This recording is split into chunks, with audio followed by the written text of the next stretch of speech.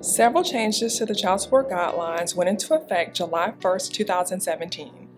The change I believe benefits custodial parents the most is the provision that allows them to seek a parenting time deviation for an increase in child support if the non-custodial parent fails to exercise their court-ordered visitation.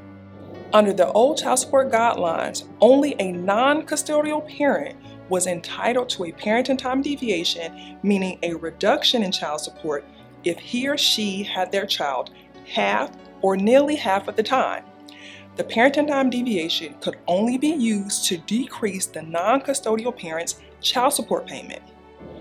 The new child support guidelines allow for both a downward parenting time deviation and an upward parenting time deviation, meaning the deviation can increase or decrease a child support obligation.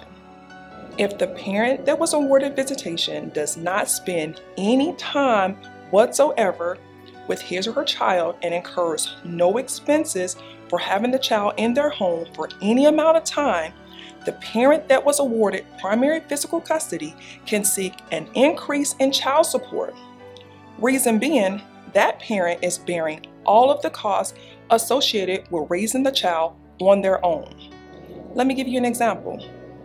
The parties divorced, one parent was awarded primary physical custody, and the other parent was awarded visitation consisting of every other weekend, 4 weeks during the summer, and alternating holidays.